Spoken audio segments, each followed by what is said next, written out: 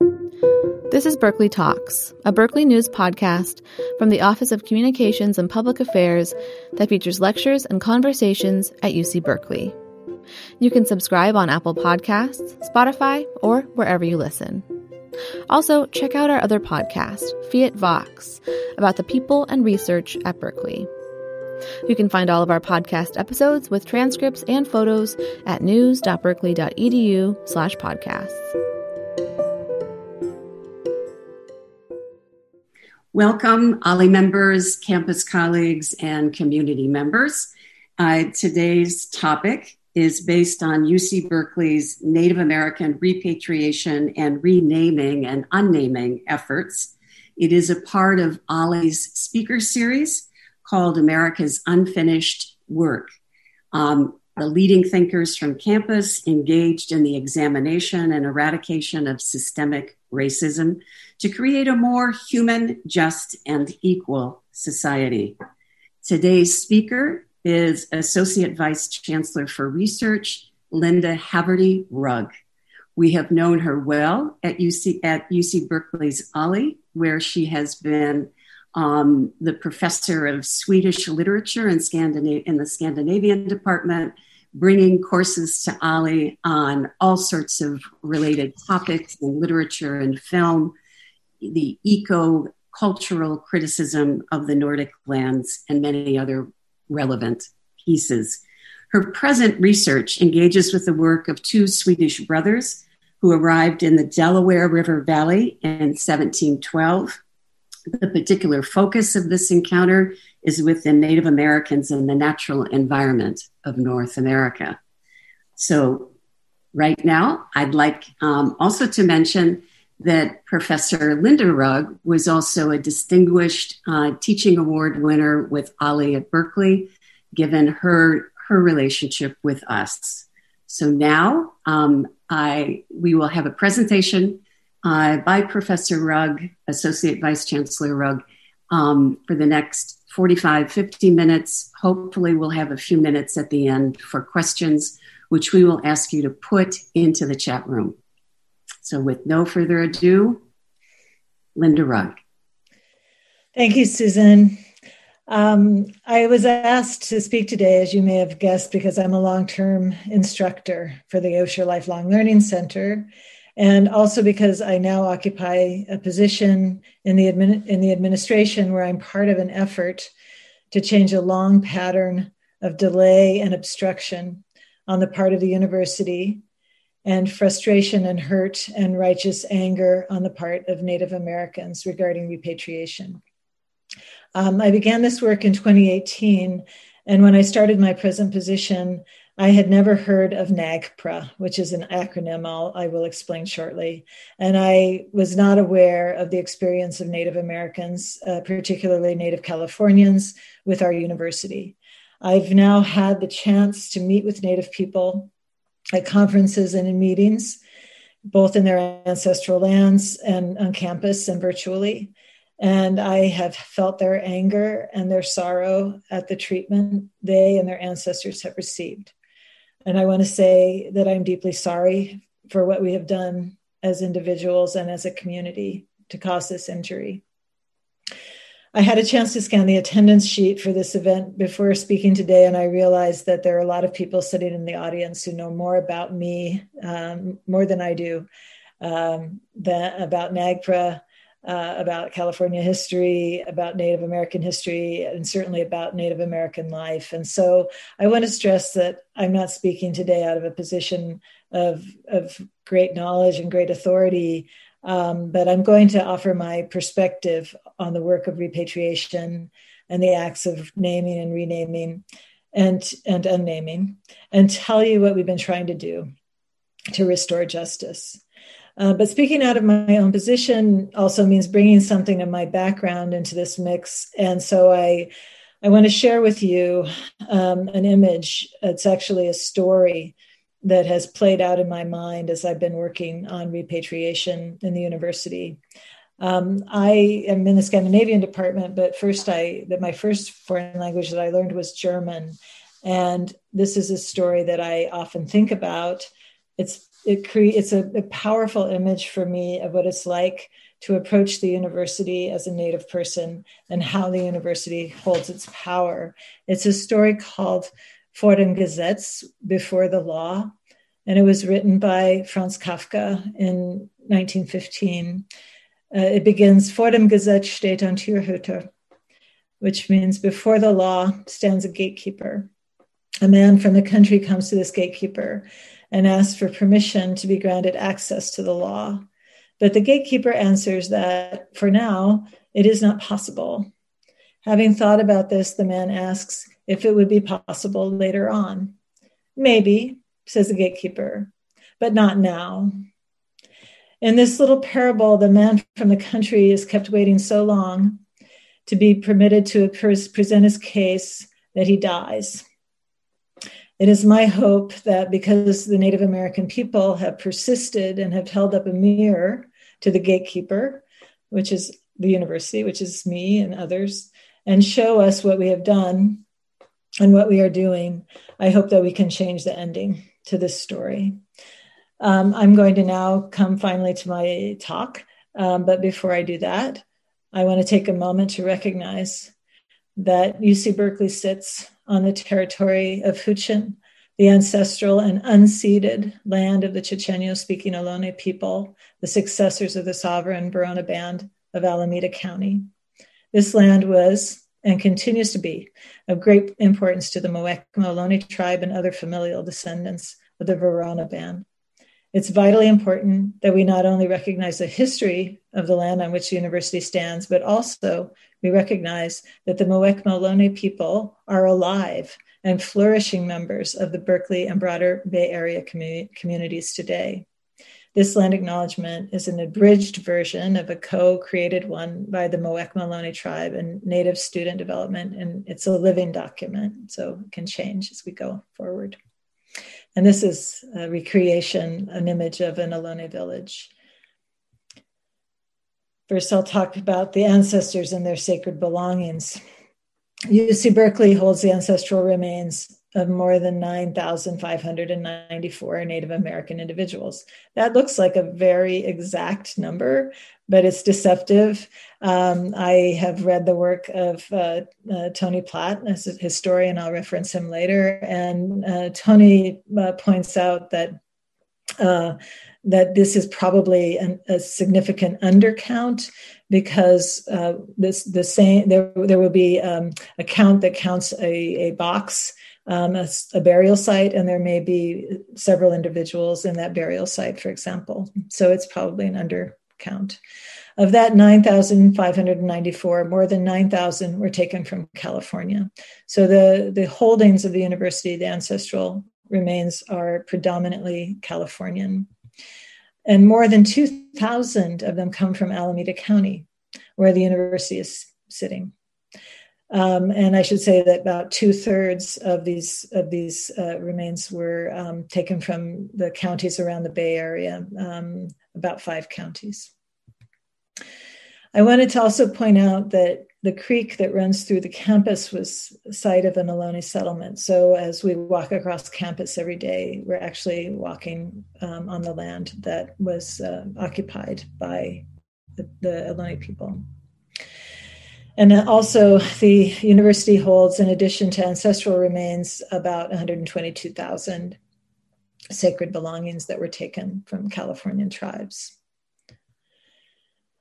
This is an image of the Emeryville Shell Mound. Some of you may be familiar with this, where the Emeryville Mall now stands at that area by the bay. There used to be an enormous shell mound. A shell mound was a place where the native people of this area buried their dead. It was a sacred site, and you can see that a dance pavilion was built on top of this mound, and later it was destroyed, and there was a mall put there. And the ancestors that were buried in this mound, many of them are in the university's holdings. How did the ancestors and the sacred belongings get to the university? I'm going to give the very broad, basic historical background of that. Was of course the genocide, a dislocation of tribes. California natives were targeted, especially during the United States period, for actual killing and dislocation, cultural genocide, and so on. Native Americans were viewed as a dying or disappearing race. And so that was an excuse. They would say, oh, we need to collect these things because the people are dying. And so that was one of the motivations for collection. This was all predicated on the fact that Native Americans were viewed as racially inferior and they lacked legal standing. So people did things to the remains and the belongings of Native American people that they would not have allowed each other to do to the remains of European colonists, for example, or American colonists. There was a drive, especially around the turn of the century and the beginning of the 20th century, toward collection and exhibition. And this was something that pushed forward the amassing of this enormous amount of these enormous amounts of ancestral remains and belongings. And the development of anthropology as a discipline within the university also led to a drive to collect and amass a large number of ancestral remains and belongings. And one of the disciplines, a subdiscipline in anthropology, was craniometry, which is the measurement of skulls. And very frequently, this was used in a racist context, distinguishing between races. UC Berkeley anthropologists collected ancestral remains and belongings, and they urged others to do so. I wanted to point you toward a book that has informed some of my understanding of what happened to California natives. An American Genocide was written by a colleague from UCLA, Benjamin Madley, and it tells the history of the Native Californians and what happened to them under colonization.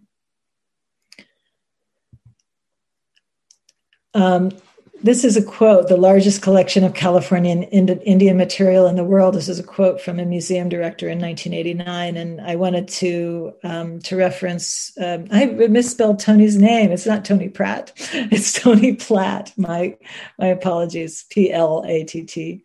And Danielle Elliott, who put together a chronology. And I'm going to just give you a few beginning highlights of this chronology to give you a sense of it. But it continues. So in 1873, South Hall, which is one of the oldest buildings on campus, or if not the oldest, opened up a room called the Museum of Anthropology with skulls from the Pacific Coast. In 1875, UC actually announced that it was looking for sellers and donors to provide them with Indian antiquities, skulls, as I was mentioning before, weapons and other items. In 1902, with funding from Phoebe Hearst, our anthropology museum is named for her. The archaeologist Max Uhle, he's a German, led in an excavation of the Emeryville shell mound, which I showed you there, and many burials were exhumed. And of course, these ancestral remains then were brought into the campus.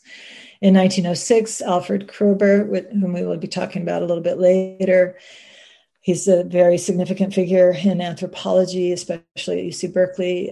He reported that systematic collection of photographs and measurements of living Indians has been undertaken. And so not only were there measurements of skulls, but there were also measurements being done of the skulls and the bodies of living Native Californians.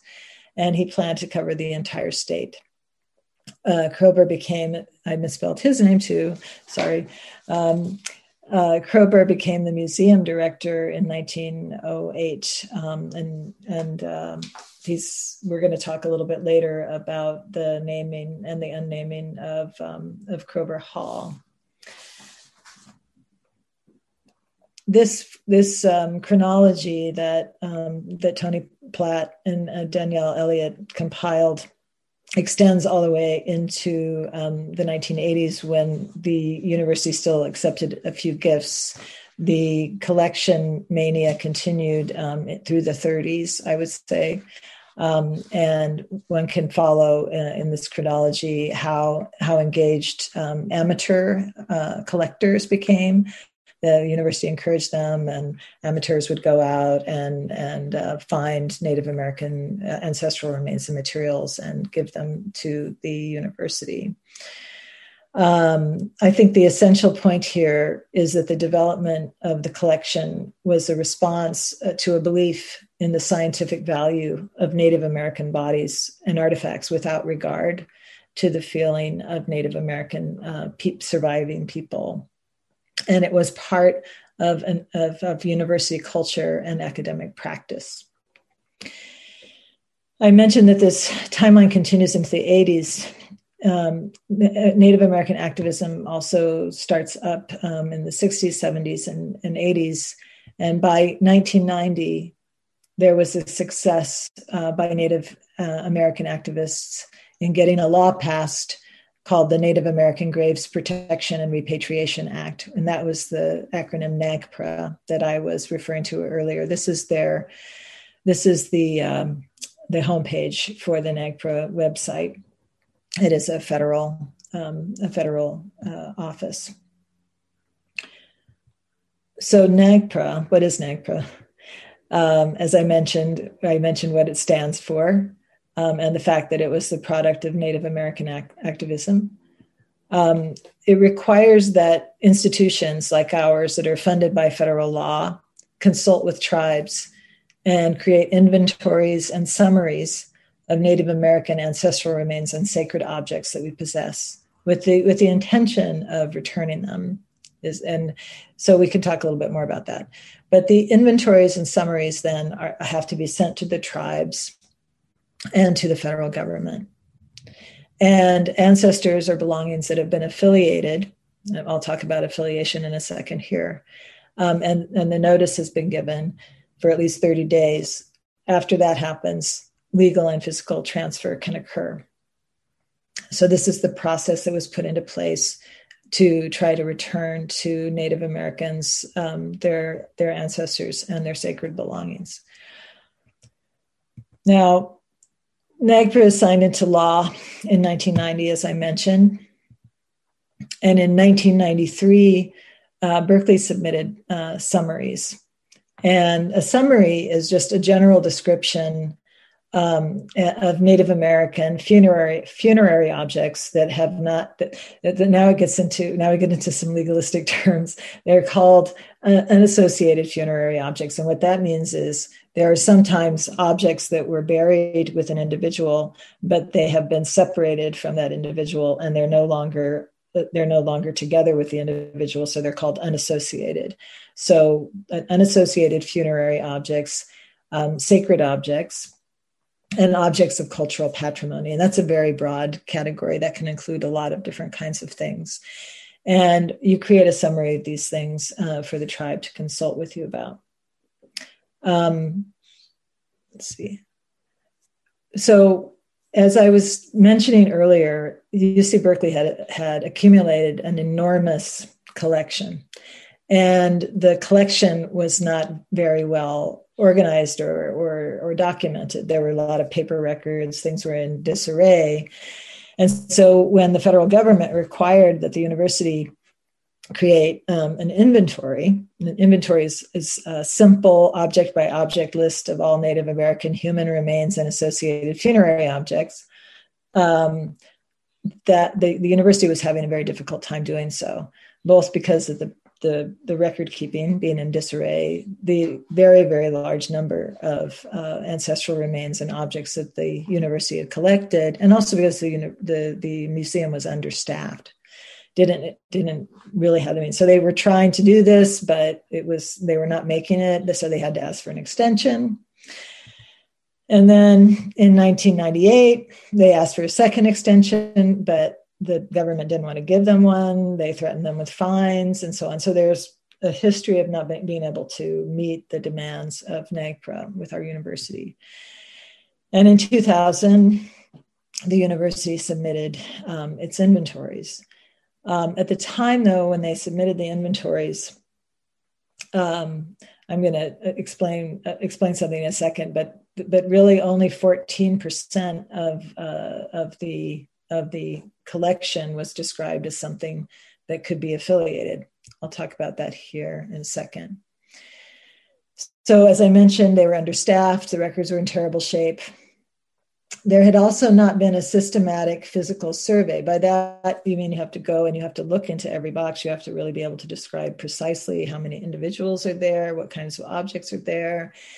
There was sometimes a question of whether there were animal, faunal remains mixed in with the human remains. So the collection had not been surveyed adequately.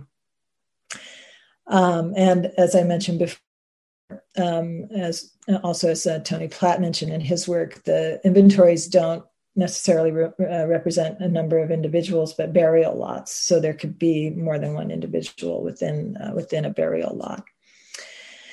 The federal government required 2 lists, and this is a significant point. It's a little bit difficult to follow. They required 1 list of culturally affiliated individuals and objects, which meant that the objects or the individuals could be associated with a federally recognized tribe. Now in California, we have 109 federally recognized tribes, but we have another 65, according to the Native American Heritage Commission. I'll talk about them in a second too. We have another 65 that are not federally recognized. And it happens that the tribes right around the Bay are, to a degree, many of them are not federally recognized. And you'll recall that I was explaining where the ancestral remains came from in the collection that we hold. A large proportion of those ancestors came from the land where we sit. And the tribes that occupied those lands are not necessarily federally recognized. And so there's this other category called culturally unidentified, which makes it sound as if we can't figure out who these remains are or where they came from. But we knew where they came. We do know where they come from. It's just that it's not. They didn't come from the ancestral land of a federally recognized tribe. So when the items were culturally unidentified, the tribes didn't have the same standing under the national law and couldn't bring cases in the same way. And so to a large degree, the university was able to maintain these ancestral remains because they weren't protected under federal law in the same way the culturally unidentified ones. And in fact, university policy that was established continuously up until very recently, until the new policy, researchers were allowed to do research and teach using these culturally unidentified remains. 86% of the collection was not culturally affiliated in the inventories. So that's a very large portion that was identified as not falling under NAGPRA precisely. So there were, besides that obstacle of the culturally unidentified, and I'm going to return to this problem in a second, there were other obstacles that the university set in the way of repatriation. And this was certainly the perception of tribes, that these were obstacles that were created to prevent them from receiving their ancestors. And I have to say that perception looks real to me too. So for one thing, when cases were presented to be considered for repatriation, what happened would be a tribe would consult and would present some evidence or information about why they felt something should be returned to them. And then the university would look at this, and they would also look at the reports of anthropologists. They would read the archaeology, they would read the anthropology, they would look at the bones themselves. And there was a very clear tendency to favor scientific or academic arguments over those of Native Americans who had traditional knowledge, for example, or who would bring their own historical knowledge. So a very high bar was set for scientific proof in order to have remains affiliated and returned. That was one obstacle. Tribal knowledge or tradition was given less weight. And I should say that in NAGPRA, in the law, we are supposed to take tribal knowledge or tradition into account. And it's supposed to have weight, but it was given less weight. Tribal representatives were not invited to participate in committee discussions. So after the university would create a report about the potential affiliation, they would give it to a committee, and the committee looks it over, the NAGPRA Advisory Committee, and makes a determination. And at the time, tribal representatives were not invited to come in and present their side directly to the committee. The committee up until 2018, was composed of museum curators. And so there was a sense that the museum had an interest in maintaining its collection. And so this committee constellation felt like an obstacle. The university didn't really set a time limit on how long it would wait for tribes to object. So if you had a tribe that wanted to make an affiliation, they would ask to make the affiliation, and we would contact other tribes to ask them if they were interested, and we would wait for them to respond. And if they didn't respond, then we would not affiliate. Instead of affiliating, we would not affiliate. So, and then tribes were asked to submit more and more supporting evidence. And in fact, when I first arrived, I saw a case. I sat in on a case where a tribe had submitted their case 14 years earlier. And they had been asked to resubmit and give more evidence and give more explanations and so on. And so there was a sense on their part that they were just being stalled. And as I mentioned before, research and teaching continued with culturally unidentified remains. So there were these problems, and it meant that, so I should say that the University of California, Berkeley is by far, as the person proudly announced in 1989, the largest collection of Native Californian material. And the fact that we were so slow and so in returning things, and it meant that that people were waiting, and there was just a sense that this repatriation was never going to happen. And so Native people, California Native people, began to lobby hard to get an adjustment to the law. And this is sort of typical for California. Instead of having just the federal law, California developed a law of its own on repatriation, which is called CalNAGPRA. And the first version of this was passed in 2001.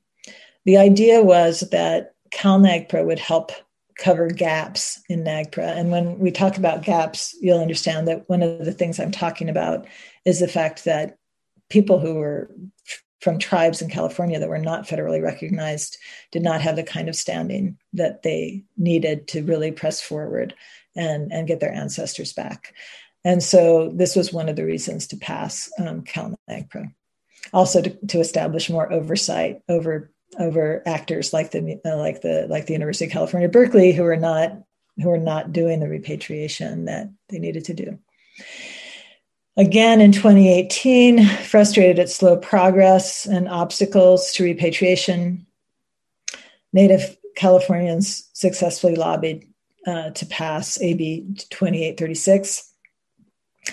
And they gave the Native American Heritage Commission, which is a state organization, oversight.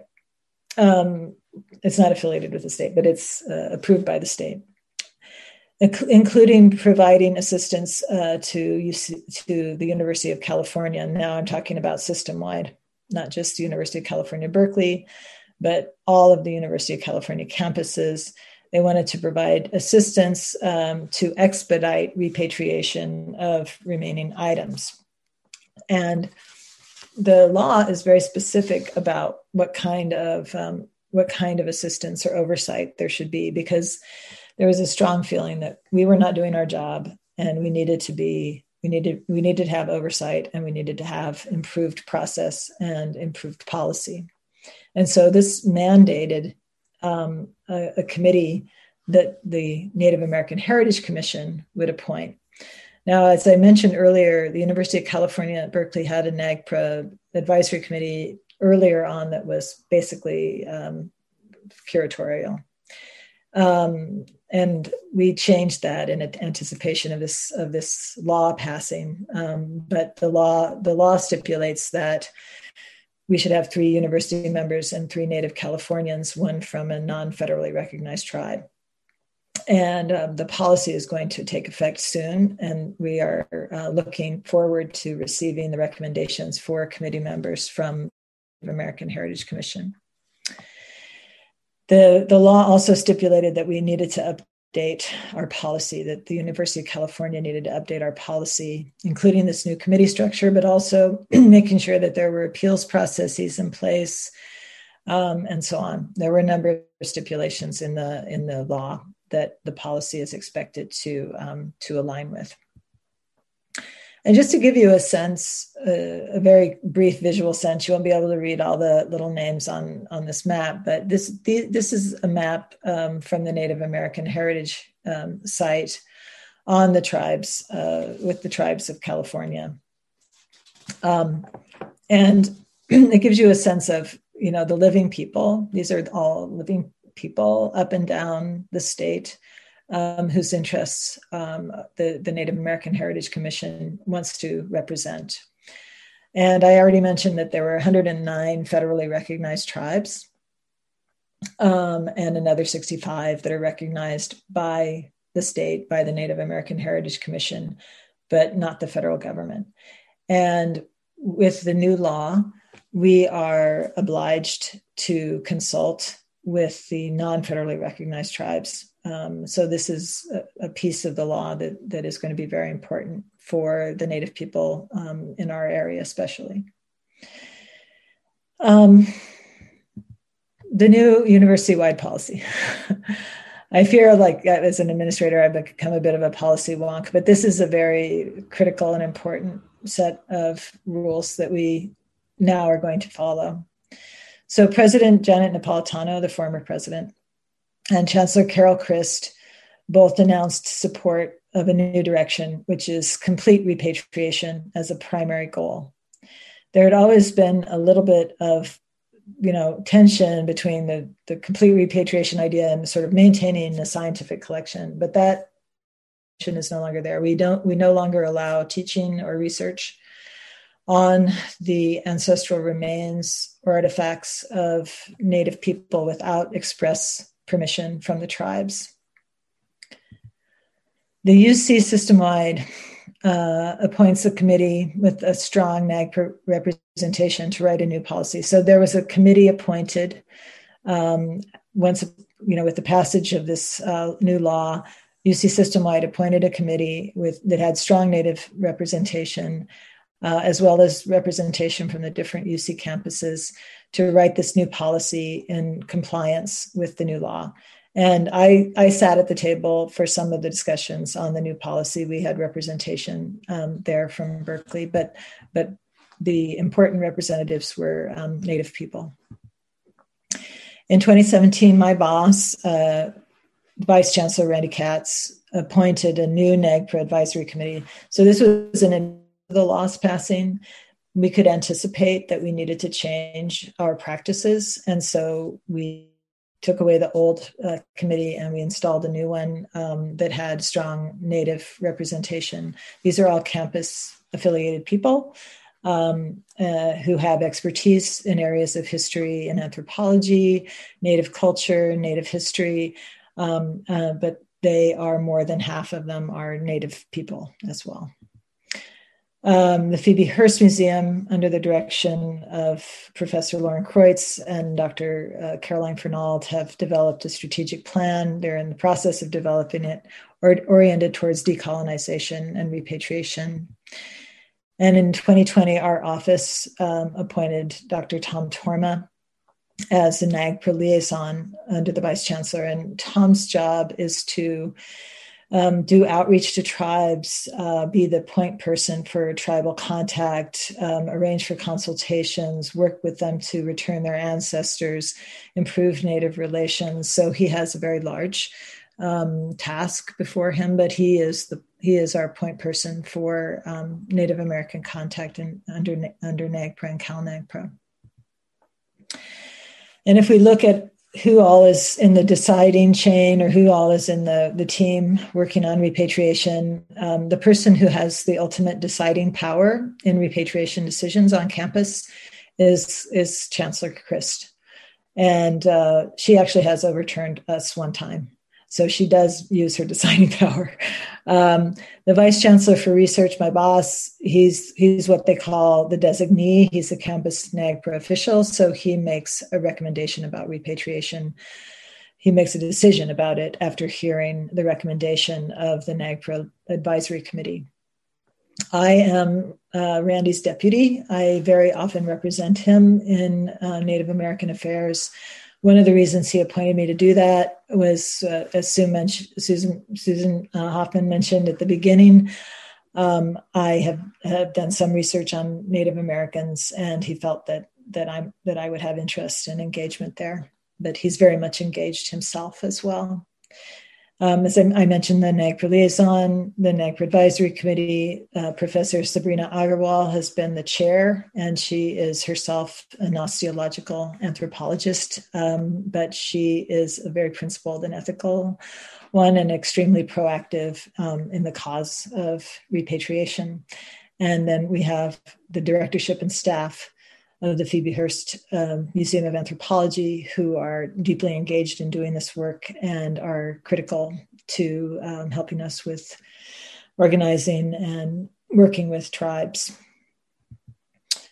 I just have a brief list of the NAGPRA Advisory Committee. I don't have to go through all of them, but we have them up online just to give you a sense of the breadth of representation on the committee and our commitment to representation of Native people on the committee. What has happened since July when Tom was appointed? We're trying to step up our actions on repatriation. We've made 12 transfers of control. That's a legal term, but it just means that once we have affiliated something, once we've decided who it belongs to, or they help us decide, then we transfer the control of the ancestors, the object, to them legally. And then transfer of possession is when we actually give them the ancestors or sacred belongings back. We have 3 that are waiting approval from the tribes. We have 3 that are on our calendar to keep going. We've made 5 notices in the Federal Register. That's when we have an inventory item that we're putting up. We have 3 notices waiting for publication. And we have general direction from the campus committee.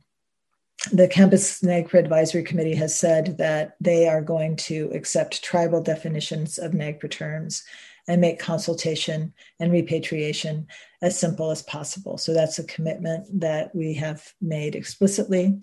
So those are things that have happened within a relatively short time frame. That gives us hope that we are going to be able to move more quickly in the future with the help of tribes and consultation with tribes. And I've been involved in a couple of consultations recently that I feel have gone very, very well. One where we repatriated to the Delaware people, for example. And we have another one that we just completed with a Californian tribe. Some of the struggles that we still have in enforcing policy, one of the requirements of policy is that we make sure that all of the remains that could potentially be come under NAGPRA or CalNAGPRA are in the control of the NAGPRA unit and not sitting in someone's office or in someone's lab. And we were enforcing the policy. We went around and we said, please tell us if you have anything and give it to us. And we made a discovery that some ancestral remains had been held in a lab. And unfortunately, those remains should have gone back and been reburied with other ancestors that had already been returned. So this was very, very painful for the tribe and caused further pain and injury. We need to correct our inventories. As I mentioned, we had 86% were non-affiliated, but that's probably not correct. So we're going to go back and look along with tribes carefully at our inventories and also get things into order. We need to finish inspecting our collection physically and have a better record of that collection. I think more broadly, it's really incumbent on us to acknowledge and teach and memorialize the history of California and the university and its relationship to Native people. And we must apologize for the actions of the past and for continuing hurts that go on because of our lack of action, because we have not followed through. And so we owe that to the Native people. And we have to repair relations with tribes and treat them as equal partners. We have some good examples of things that have happened that some of you may know about, such as the Breath of Life program, where tribes work together with linguists to preserve and learn their languages and also form their own language learning groups. And we've hosted tribal people at the museum so that they can have the opportunity to learn how to maintain care of their ancestors and see what's going on in the museum. We have relationships with tribes where they're working with people in agriculture and natural resources to maintain agricultural practices or revive agricultural practices. And so there are a number of ways in which Native knowledge and Native wisdom can contribute richly to the life of the university, and we want to commit to treating them as equal partners and as members of our community as well.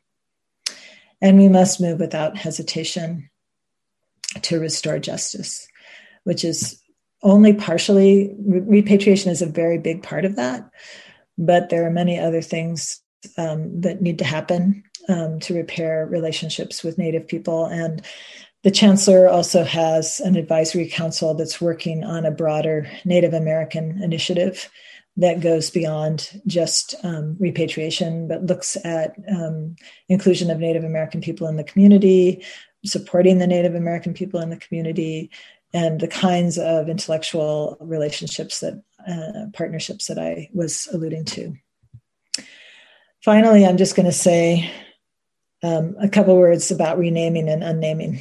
When Susan Hoffman first asked me to speak, she said, "Well, can you speak about naming and unnaming?" And I haven't. Unlike repatriation, I haven't been involved in this process, and so I didn't feel like I could speak to it from a very informed point of view. But I am going to say just a couple of words on my own thoughts about this, and they should be taken as my own thoughts.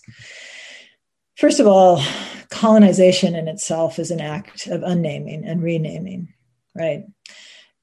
People come upon a land and they start naming it differently and calling it their own. The name California, for example, is thought to be taken from a 16th century Spanish novel.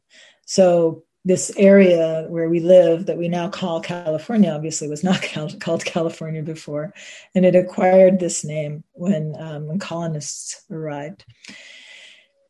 When we talk about the name of a building, which is what we were talking about unnaming, the memorialization of a person in the name of a building is really the memorialization of an idea that's represented by that person. And in the case of Albert Kerber, it was this idea about it was the discipline of anthropology and the driving force that he was behind the development of that discipline. So there is a Kerber who is a person, Albert Kerber, and then there was a Kerber who was the thing that motivated the naming of Kerber Hall. And we can't separate them completely. But some of the people who protested against the unnaming of Cribber Hall, we're saying, well, Cribber was not such a bad person. He did good things. He did linguistic research. He made sure that some of the languages were preserved. He wasn't a eugenics guy. And these things are true. It's not necessarily about painting Albert Cribber as an absolute villain, because when we talk about responsibility for what happened, it's a shared responsibility. So his name, the objection to his name has to do with the symbolic value of his name. It has to do with some actions that he did as well. I don't want to absolve him of that. So he did urge the collection of Native American ancestors. He was out there urging, that Native Americans be measured and so on. But it was very much a disciplinary structure and an intellectual structure and a racist structure that motivated these things. And that's what is being removed when you remove Cribber from Cribber Hall, is that entire edifice of racialized understanding of human beings. And so unnaming becomes a kind of act of naming. What we're naming in unnaming Cribber Hall is we're naming the racist underpinnings of what motivated the amassing of a collection of ancestral remains of people who had been disrespected, disregarded, and killed, disenfranchised. That's what we're naming when we unname something. And we'll see how we rename. We haven't renamed yet. It's the Anthropology and Art Practice Hall. But I think that it's important for us to be conscious of the fact that we too live in history, and we too are going to make mistakes. It's just holding a mirror up to ourselves, I think, is of critical importance in this. So I think that's all I have to share now. That's been a lot. And I see that there are some maybe questions or comments in the chat. I wanted to, let's see, I'm escaping from see if I can, I don't know if I can enter anything in the chat myself, because I was going to enter my email address. But in any case, maybe Susan, if you had any questions that you had for me that you wanted to filter, I probably won't have time to answer everything. And that's why I wanted to enter my my email and Tom Torma's email in the chat so that people will have direct contact with us. But go ahead, Susan. Yes, Linda, thank you very much. This is extraordinarily important, the work that you've been involved in. And I think a variety of people who are joining us today, in looking at the chat, there's an incredible amount of information and question there. There's also, as one might expect, deeply stirring emotions. And I think one of the things that we're dealing with in hearing some of this, and for some of it's the first time, and for many it's a known history, is the role that the university has played, and up until now has been deeply conflicted and not moving forward as fast as one might hope. Let me just say that we will there will be a video of today's talk. It will be posted after we've had a chance to do the captioning, and then we'll post it to the ALI YouTube site, and it will be available through the ALI at Berkeley website as well. So that means that your slides will be available and the content and we will also seek to find a way to also answer some of the questions if we do not get to them today. There were a variety of questions around how to support the non-federally recognized tribes, since that seems to be a fairly important part of the process. And I don't know, Linda, if that's something you feel comfortable responding to. Do you feel comfortable responding to that? I'm sorry about why they're why they are not federally recognized, or how they achieve federal recognition. Correct. I mean, if in fact there was whether or not it is something that interested people can help support the unrecognized tribes in this effort. I think that they can. There are different reasons why tribes were not federally recognized, and some people in the chat have alluded to these, and some of them have to do with the peculiar history of California, and how our treaties with the federal government were different or didn't exist in the same way. So federal recognition to some degree depends on things that happened in history. But I also this is something I was going to point out, but I didn't.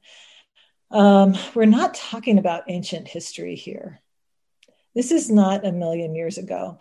What happened, as you notice in the timeline I was giving you, the things that happened, some of the things that happened in the memories of our parents or our grandparents, right? And so in the 1950s, for example, the federal government made a move they used the word terminate. They terminated 49, I think it was 49 Californian tribes that had federal recognition, but they decided to terminate them. And they used different kinds of reasons to do that. But the real motivating force in terminating the tribes was that they wanted Native Americans to assimilate. And this also had to do with the urbanization process. They wanted Native Americans to move off of reservations and move into urban settings. And this was happening during the lifetime of some of the people on the call, probably. I know my Ollie audience. And it was not ancient history. And so the process of recognizing and supporting Native Californians and other Native tribes, one can do that by working with Native people. I mentioned the Native American Heritage Commission. That's the organ that was working to support Californian tribes. Becoming familiar with these organizations and with the people who are working in these areas would definitely help. I think just informing oneself about these things.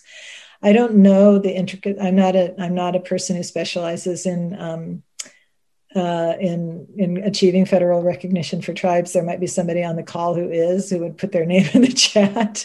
Of course, the federal government doesn't make it easy. It's terribly difficult, and the kinds of information that a tribe is sometimes asked to produce as evidence of who they are things that were stolen from them or destroyed by colonists, right? So it's very, very difficult sometimes for a tribe to come forward and make those arguments. And I think one of the reasons that CalNAGPRA has really pushed forward the idea of working with non-federally recognized tribes is because the process has been made so difficult, and Californians deserve recognition for who they are.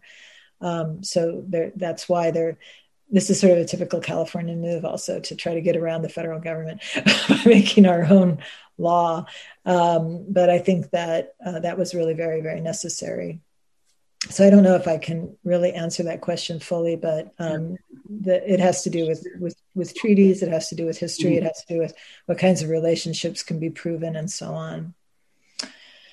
Well, yeah. Let's return to our own history as UC Berkeley. Our colleague Deborah Lustig asked the question, or makes the comment that there was a lot of resistance from the UC Berkeley faculty on NAGPRA. Is there anything more that you can offer on what that resistance was about? Yeah, I can offer some information on it.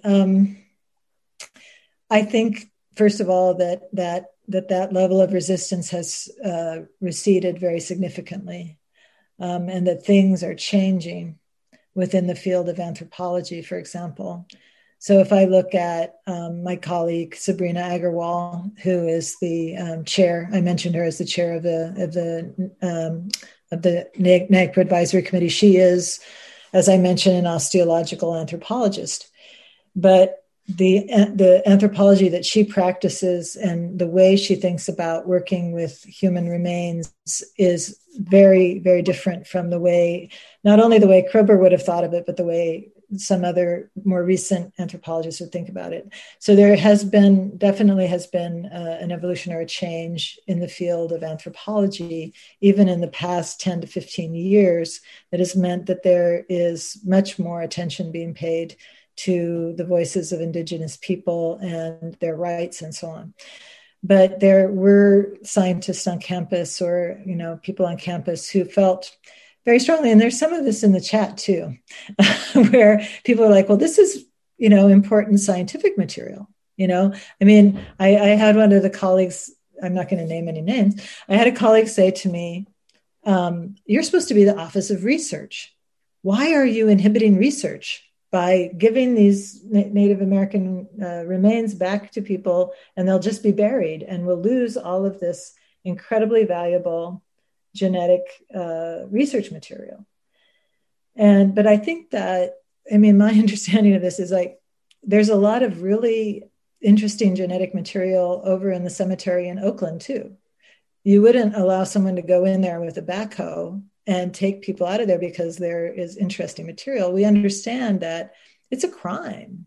It's a crime even to draw, to put graffiti on a gravestone, right? So it definitely is a crime in our culture to use a person's body after death in a way for which they have not given permission. And the descendants of people are also allowed to make decisions about this as well. So I think that we can't make this about science. It has to be about human rights. But there have been people who have wanted to argue, and I will be very fair about this, very open about this. I have also spoken to some Native people who say, well, we would like to have that information. We would like to have research done, but they're very much in the minority, first of all, and second of all, that would be their choice. It should not be our choice as to whether we're going to do it, right? So that's why we have a stipulation that we have to have permission. And I want to say one thing I saw fleetingly in the chat was a comment from Patrick Naranjo, who works with Native graduate students on campus, that it's disturbing even to hear about these things. I want to acknowledge that. It's very hard to talk about these things. And I know that for Native people and for other people too, that it's very disturbing to hear about the way that these ancestral remains were collected and treated. And so I acknowledge that it is difficult and that the emotions are very deep.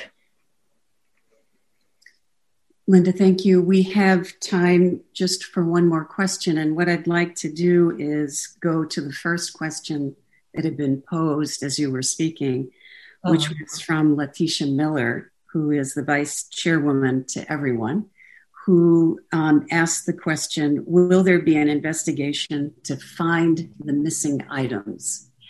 I think, Letitia, I'm not really 100% sure if you're alluding to what I mentioned about, okay, so first of all, there have been missing items and that she may be aware of. And this was one of the things that happened because of the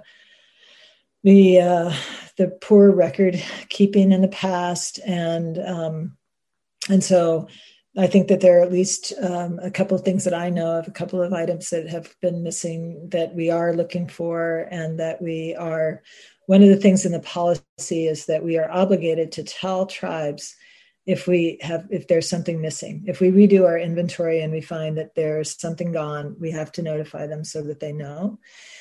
But then the other piece is trying to find where the items are. And I mentioned that part of the policy also was to go to the university community and ask people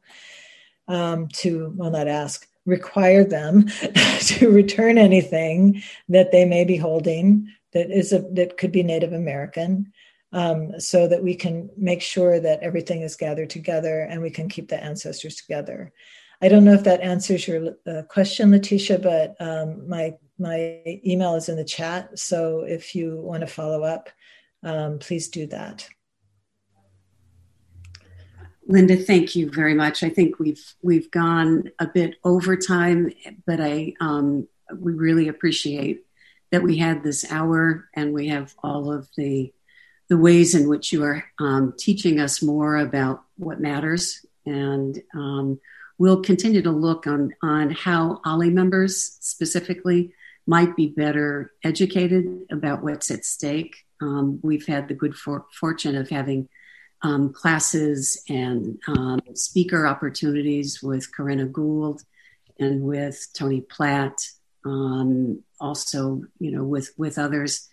So I'm glad to add this to the body of work and to suggest that there's other things that we can do in informing the OLLI membership and thinking further about engaged citizens, how we can be most helpful.